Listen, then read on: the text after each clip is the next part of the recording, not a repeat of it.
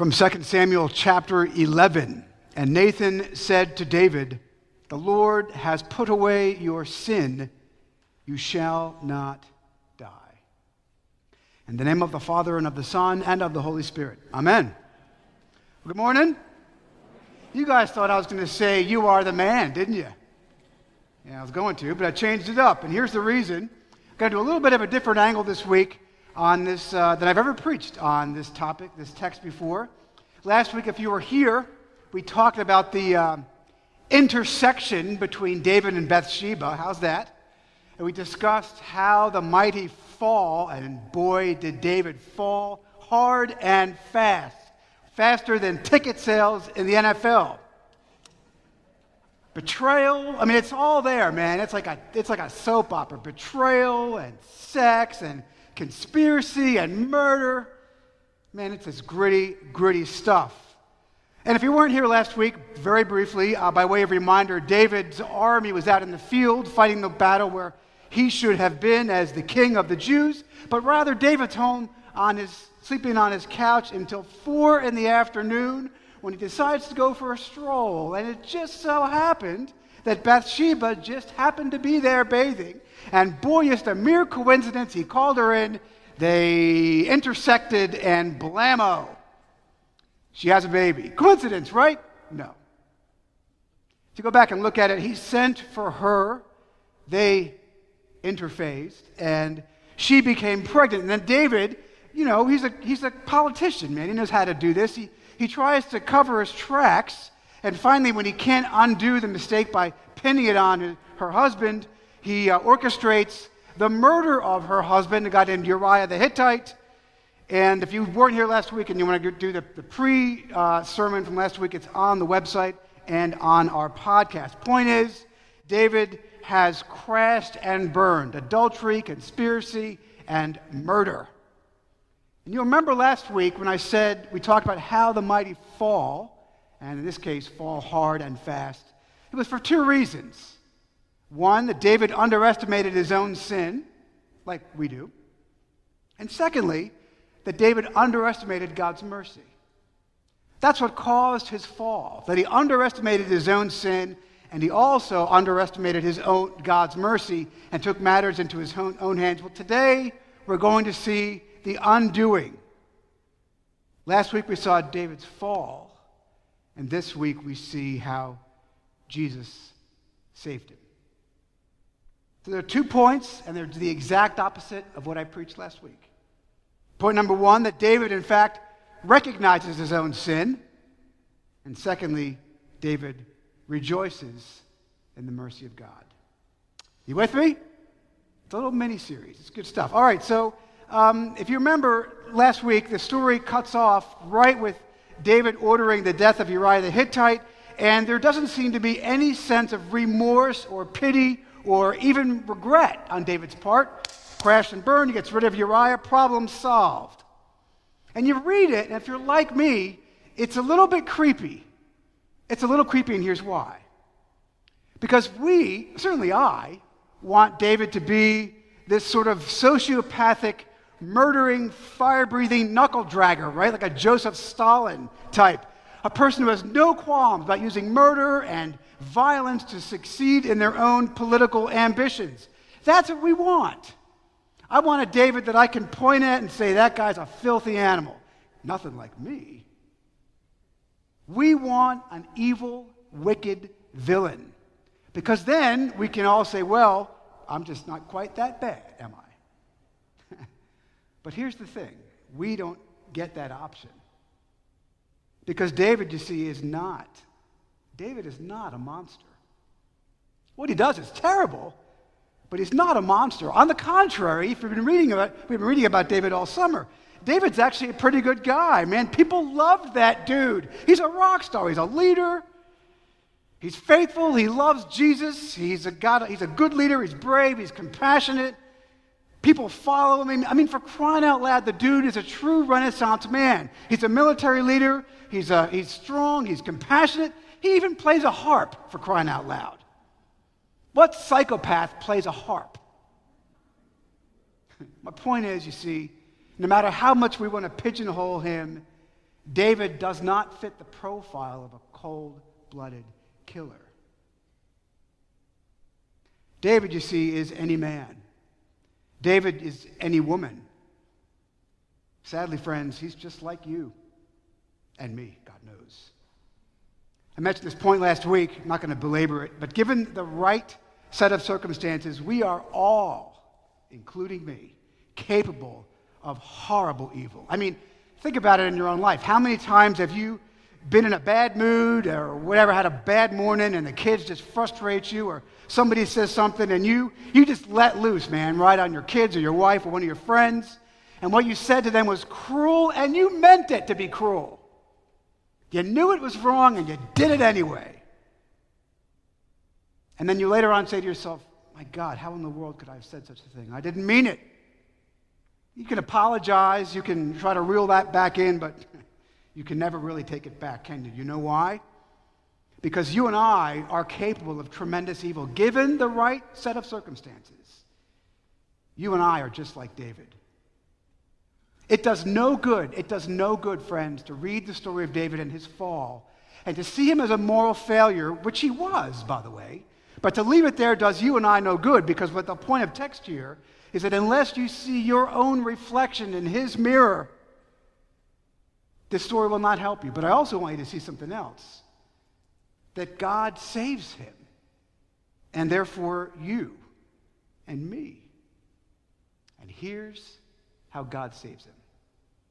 So God sends a guy named Nathan. Nathan is a prophet. Prophets are people that hear from God directly. They're God's messengers, actually. Nathan is a prophet. He's kind of like Samuel, right? Samuel, the prophet that has been there all along, that anointed David king of the Jews. Nathan's the same thing. He's a prophet. He gets a word from the Lord and tells it like it is. Samuel's like that too. Problem is Samuel's dead, so he's not much help, right? But Nathan is a prophet that's, verse 1, sent by God. He's on a mission to go to David, to call David, listen, to repentance. To call him to repentance. That's what prophets always do. If you look at prophets throughout all the scriptures, all they do is call other people to stop what you're doing and change direction. You know, sort of segue or side note here, you hear a lot of people in the church today talking about the church being prophetic, right? And it usually comes with some sort of progressive agenda, right? Gay marriage, open communion, that Jesus is just one God among many gods. We're being prophetic. Nonsense. All prophets, every single one, the real ones, are anything but progressive. In fact, they are always calling people or nations or you and I back. Because to repent means simply this. The word metanoia in Greek, it's not a judgmental word. It's a word which means you're going this way, and man, if you don't stop, you're going off that cliff. And so repent is like this. Come back. Come back. I'm warning you in love. Come back. That's what prophets do. Whether it's Samuel or Isaiah or Nathan or even John the Baptist. The call of the prophet is always the same. Repent. Metanoia. Come back. Stop what you're doing.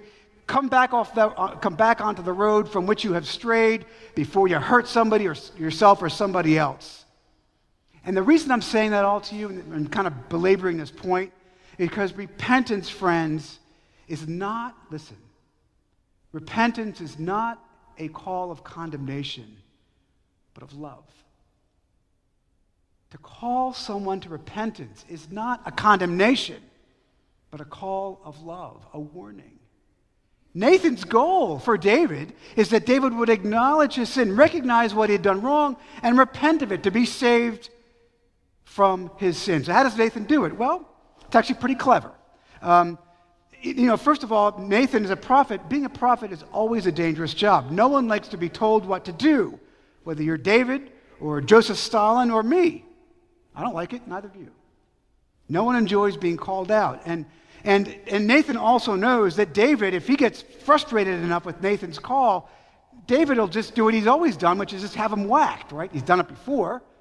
What's to stop David from solving the problem of a guilty conscience by killing the messenger? Nothing. So Nathan says, I'm going to try a different tack. And this is important. Rather than Nathan going at David directly, you filthy animal, Nathan uses a story. And it's a fictitious story. It's a story about two men. A man arrives on a journey.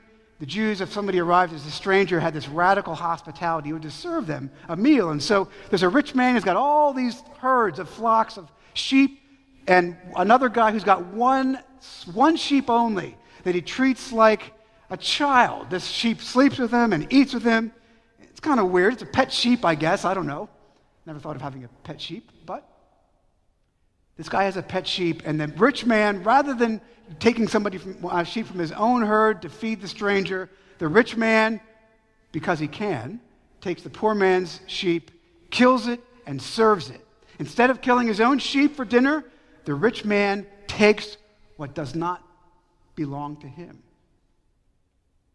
David is outraged. Go back and look at it again. It's fascinating the way he does it. David is outraged. That man should die. And Nathan says, "You are the man." In other words, Nathan uses David's own sense of justice. By the way, killing someone's lamb is not punishable by death, by the way. Adultery and murder are. Nathan uses David's own sense of justice to convict him of his own sin. It's brilliant. I'm going to read words from a commentator named Robert Bergman in his commentary on 2 Samuel. I don't normally read these verbatim, but this was so good, I got to give it to you. He writes this: David has condemned himself and suddenly has to come to terms with his own verdict, passed upon the rich man, but now unerringly applied to himself. You know something, friends? I'm going to say this. Everybody needs a Nathan. Everybody needs a Nathan. Every single one of us, including the man standing in this box preaching at you right now, is really good at justifying our own actions, of convincing ourselves that God really doesn't care about, fill in favorite sin in the blank. God doesn't care about that. Nah, it's fine. That's really dangerous. It's toxic. We create our own misery because we have become entrapped in our thinking. Paul refers to sin as being slaves to it. It rules us. It owns us. I mean, how many people do you know who wrestle with the besetting sin, including the person sitting in your chair right now? Too much drinking, too much spending, too much internet, too much gossip, too much foul language, too much neglecting our prayers, too much skipping church, too much TikTok, too much cheering for the Ohio Buckeyes. That's not really a sin. Well, yeah, it is if you're a Penn State fan. But my point is, you guys know this. Left unchecked, these things become habitual. They seep into our DNA. They become part of our identity. We become slaves to them, you see. Remember what I said last week about sin, that sin is a parasite. It latches onto the host and eventually kills it. Scripture says this very thing. For the wages, the result of sin, is death. Romans 6:23. Which is precisely why, friends, everybody needs a Nathan. Someone who can come alongside us and challenge us to change. Not in condemnation, you see, but in love. Let me give you an example, and it'll make perfect sense. How many of you have kids? Or grandkids, right? And if not, you've seen it done. Or at least you had parents at one point. So either way, you get my point here. Our kids get themselves into all kinds of trouble. I don't care how old you are. I don't care how old. But they get themselves into all kinds of trouble, not just teenagers. And as a parent, listen, you don't criticize your children to crush them unless you are some kind of a monster.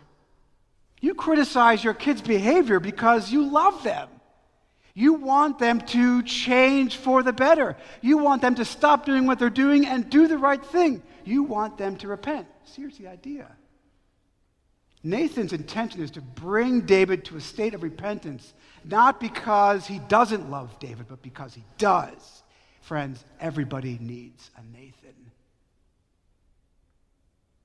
Here's a question for you. Has God ever placed a Nathan in your life? Well, let me ask you a question. You ever hear a sermon and you say to yourself, man, that preacher's talking right to me? Ever happened to you? Happened to me before. Guess what? That's not true, actually. But I will say this. God speaks to you through sermons that are biblical and preached. That's a Nathan moment. Don't miss it. Maybe God has spoken to you through somebody who's come to you and called you out on a sin in love that you had no idea had affected them. That's a Nathan moment. Don't miss it. Maybe God has placed you in someone else's life to be their Nathan for them. That's not easy to do. To challenge them, to call them to repentance, to restore their relationship with God or with whomever they've hurt.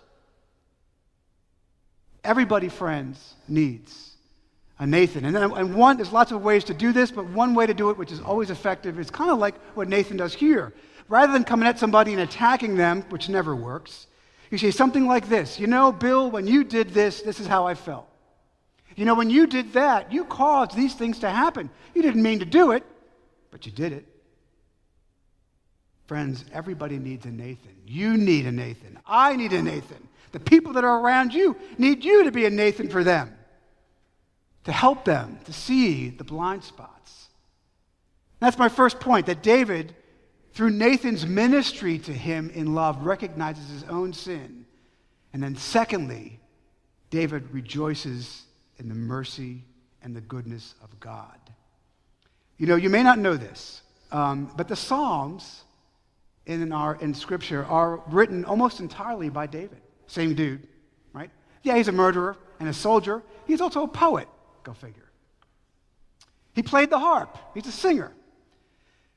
And Psalm 51, which you guys just kicked out of the park, it was awesome. 3 singers make that thing sound just beautiful. Psalm 51, which the choir just sang a moment ago, so beautifully, that is a psalm written by David at this exact moment when Nathan came to him and called him out.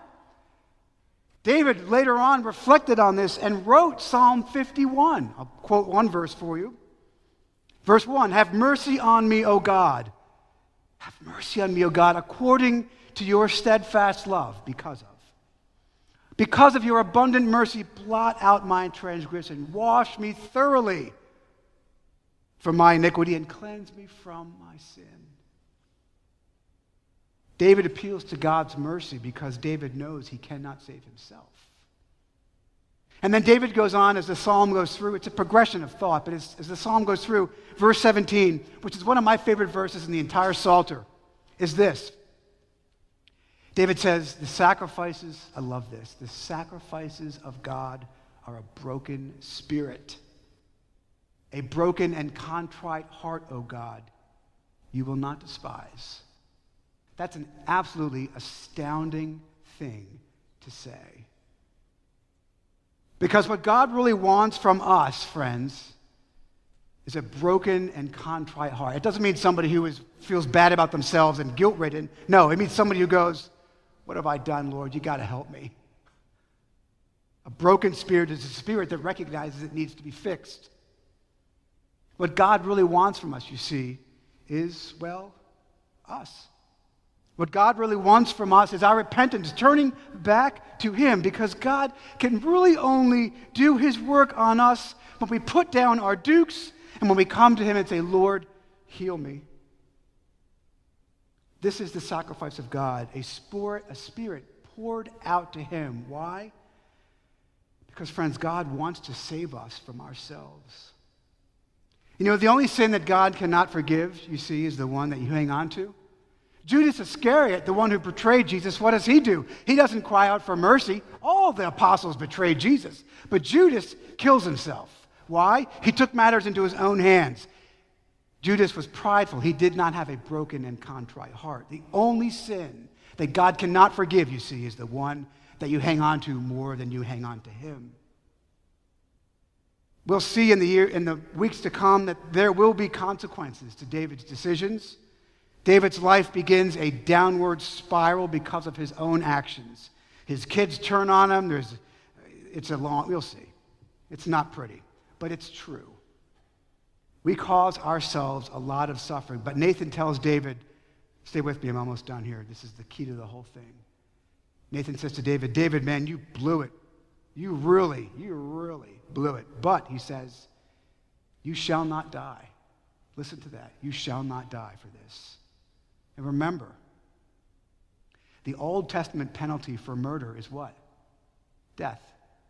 An eye for an eye, a tooth for a tooth, right? So lex talionis, it's just. Nathan says to David, David, you have murdered this man in a conspiratorial way. You have committed adultery, but you will not die. Verse 13, the Lord has put away your sin, David. Well, let me ask you a question. Is that fair? How can Nathan say, you shall not die from this? Does David just get a free pass because he's the king? Does David just get a free pass because he's a good songwriter? Well, no, actually. There's more to it, and this is the important part. There is another king of the Jews, a son of David. His name is Jesus, which means God saves. And just as Nathan said to David in his guilt, David, you are the man. If you know the story, Pontius Pilate puts Jesus on the stand, an innocent man, on trial, and says, Ecce homo, behold the man. Same words. The difference is, you see, David was guilty. Jesus was not. The key here, friends, is that David did not die for his sin, you see, because Jesus did. Jesus takes the penalty for David's sin upon his own shoulders and pays for that on the cross, and pays for mine and yours on the cross. That is where redemption comes from. That is why David shall not die eternally, but shall live. Jesus takes these sins on his sinless body and pays for them on the cross so that we shall not be separated in hell from God forever. But instead, friends, we can live lives like David of repentance and forgiveness and confidence and joy and freedom and peace because Jesus died for David and Jesus died even for me and you.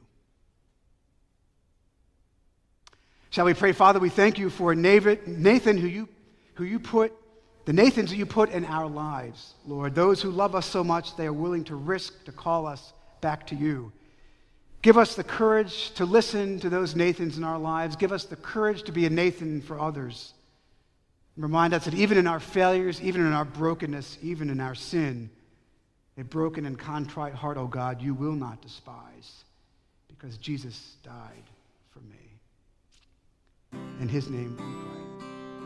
Thank you for tuning in to our Trinity Episcopal Church podcast. To find out more about the work God is doing through Trinity, visit us online at trinityburo.org and follow us on Facebook.